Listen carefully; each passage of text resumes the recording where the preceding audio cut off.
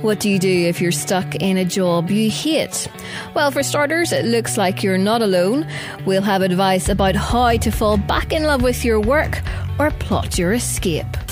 You're listening to The Profit Margin with First Trust Bank. Hello, welcome to The Profit Margin with me, Naomi McMullen and Jamie DeLargy. Well, you know that awful, creeping Sunday night dread that grabs you by the guts? Well, Sinead Brady from A Career to Love coaches people who've run into problems. I spoke to her via Skype and asked her how people can find the joy again for their job. Begin to look at your job with fresh eyes, or your career with fresh eyes, and begin to catch yourself doing things that you enjoy at your work. And sometimes it may be one or two small things that are clouding your judgment about your work or about your environment. And if you journal, you'll begin to see the things that you're enjoying. And perhaps when you begin to see that, you reframe the way you look at it. The second thing I would say to you is, if you're fundamentally unhappy in your role, begin to plan a way out. Begin a strategy whereby you can exit your career in a couple of months or in a year or in 18 months, whatever it is that you need, and say, okay, so I'm giving myself 18 months to make a change. What do I need to do now to make sure that that transition is as smooth as possible? Begin to network outside of your professional group.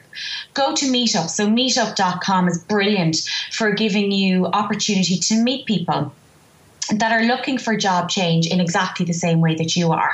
Talk to people, or maybe pick up a free course. So, for example, futurelearn.com, Naomi, I'm not sure if you've heard of it, but it is a university website that offers 6-week courses, between 3 and 6 week courses that are free to professionals to access. They will allow you to explore a particular area that you might be interested on. So they have photography courses on there. They have set up your own business course on there. And if you're thinking about changing job, they also have interview tips, a 4-week course on interview tips. And those courses are all offered by universities around Ireland and the UK. And Sinead, obviously, I assume you're doing a job that you love. Yes. How busy are you, though? Because people will be listening thinking, really? Are there so many people out there who want to shift career or maybe don't know what next step to take? Naomi, I have to say the number of people that are in the position whereby they want to choose change or transition in their career is immense, or need to manage the stress, their wellness at work is absolutely huge. So, and I have people travelling from all over Ireland to me. So I have clients from Limerick, Cork, Galway, Belfast, and I'm also taking consultations on Skype. I have American, Australian and Spanish clients currently active at the moment. Sinead Brady there. Well, we all know that the details of Brexit have yet to be hammered out. Another area of uncertainty for some companies may be how the changes in corporation tax could impact their business. SMEs in Northern Ireland are set to benefit, but what about if half your work is done in GB? How will that be taxed? Jamie spoke with Neville Crowe from EY. We had a situation where SMEs had been expecting to benefit hugely from the reduction in corporation tax, and indeed, even though they were going to receive some sort of a boost, it maybe wasn't going to be as great for some of them. Now, can you put that all into context? What exactly was the predicament they were finding themselves in? The original regime for the Northern Ireland corporation tax rate meant that SMEs were either wholly in or wholly out of the regime. So the issue some larger SMEs would have faced is if they had some operations outside of Northern Ireland, that meant that all of their profits would be taxed at the main rate rather than at the new Northern Ireland rate. Okay, so the HMRC did listen to the lobbying that was conducted on behalf, if you like, of the SMEs, and they have changed the legislation or changed their operation. Now, what is that going to do for a company which, largely speaking, does pretty much all its business in Northern Ireland, but maybe does a little bit of work across the water? So the original regime is still there. if you do the vast majority of your activities in Northern Ireland, you will still wholly qualify for the new rate, which is great. That's kept in place. The change is that if you have less than 3/4 of your activities and workforce in Northern Ireland, let's say Scotland or England, then you can now still benefit from the regime by electing into it, so that your activities in Northern Ireland qualify separately for the new rate. So it's good news that HMRC have listened to both industry and the tax profession as part of the lobbying last year. Well, give me an example. Let's say a company which does half its work in Northern Ireland and half across the water in GB. What is going to be the implication for it under this new reformed regime? So in that example, half of its profits, its activities, will be taxed at the normal UK rate, which will be 17% from 2020. And the other half that's in Northern Ireland will now be eligible to be taxed at the Northern Ireland rate, which should be 12.5% from April 18, whereas previously, in that example, everything would be taxed at the higher rate. That sounds like a huge boost. And indeed, just the reduction to 12.5%, assuming that is the rate, will be a boost to the SME sector. Can you quantify what it's going to mean for them, the whole of that sector, as it were? The big question for me is, what will that windfall for Northern Ireland companies be used for? So we did survey Northern Ireland companies last year on this point, and the overwhelming majority were going to use the extra cash generated to both invest in machinery, infrastructure and their own processes, and also in people and employees. Inevitably, some money will be taken out and extracted from businesses as part of this, but it was very encouraging to see that investment in what's happening in Northern Ireland was absolutely the key driver for SMEs going forward. Some individuals, maybe some groupings, may be inclined to incorporate, to, in other words, create companies to take advantage of the new lower tax rate. Do you think that's going to happen on a sizable scale? I actually think that those who were thinking about that have probably already done so.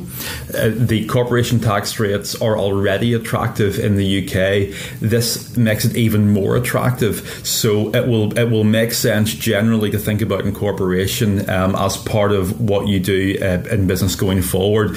But I would say that most businesses now operate in a way that enables them to benefit from these lower rates.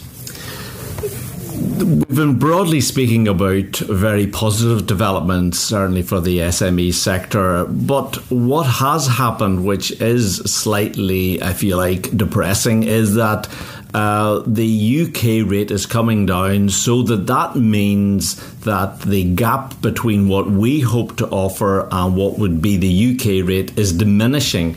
Now, that is, as I say, an unfortunate development. How do you assess that, and how do you think we should respond to that? I'm talking about the broader economy, not just, of course, the SME sector. To put this in original context, we began lobbying and talking about the Northern Ireland corporation tax rate really in earnest from about 2010. At that point in time, the UK corporation tax rate was 28%, and the Northern Ireland rate was being discussed again in around 12.5%, so the differential was enormous. That differential in itself was the big headline that possibly by itself could have brought in much more foreign direct investment and activity to Northern Ireland. With the rate differential shrinking massively, Northern Ireland needs to have other things to also attract investment. So no longer is it the single flagship, it's one of a suite of measures that need to be used. Those other things will need to include upskilling the workforce, ensuring that the universities are geared up to create the graduates and employees we need going forward. There will likely be more freedom for other types of support from government in a post-Brexit world, but equally we need to advertise these in the right way for Northern Ireland to make sure that the world sees what we have to offer. Because the differential has diminished to a great degree, some may be wondering whether the game is still worth pursuing. In other words, whether it's even worth reducing our corporation tax rate to 12.5%. In my view, the answer is firmly yes. There were two reasons to pursue this from day one. The first is to enable autonomy for Northern Ireland to actually set its own rate. That's now in place. And the second was, what rate will we choose? So at the moment we're looking to align with Ireland at a 12.5% rate, but actually we can choose whatever rate we want to going forward. And even at 12.5%, it's worth pursuing because it brings in a big headline for investment among a suite of measures that we can then use to attract investment into Northern Ireland. Here's hoping anyway. You're listening to The Profit Margin with First Trust Bank. Now it's startup time. This week we're going to hear from Clinishare. They're involved in clinical communications.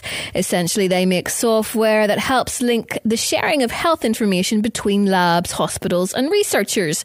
Here's Andrew Cuthbert. I'm the CEO of Clinishare. So what's the problem Clinishare are trying to address? We all have immense amounts of healthcare information, which generally we do not have access to personally. We can't intervene in our daily lives, change how we live in terms of lifestyle, or access key clinical information. Clinishare makes all that possible by allowing for the sharing of information between institutions, organisations, individuals and researchers. Clinishare's key customers generally exist outside the UK, so private markets, the likes of Brazil, Malaysia, countries like that, and we actually sell directly, mainly, would you believe, to laboratories. So that's our core markets. But essentially that's expanding to hospitals, clinics and other types of organisations where health information again is pretty critical and can be visualised, and we can maybe explain a bit better for the patient. Clinishare's website is www.clinishare.net, and if you want to send us an email, probably best to info@clinishare.net. Well, if you'd be interested in pitching your business, get in touch. You can contact us on Twitter @The Profit Margin or on Facebook @The Profit Margin, or email me Naomi, Naomi, @theprofitmargin.co.uk. Thanks for listening. You're listening to The Profit Margin with First Trust Bank.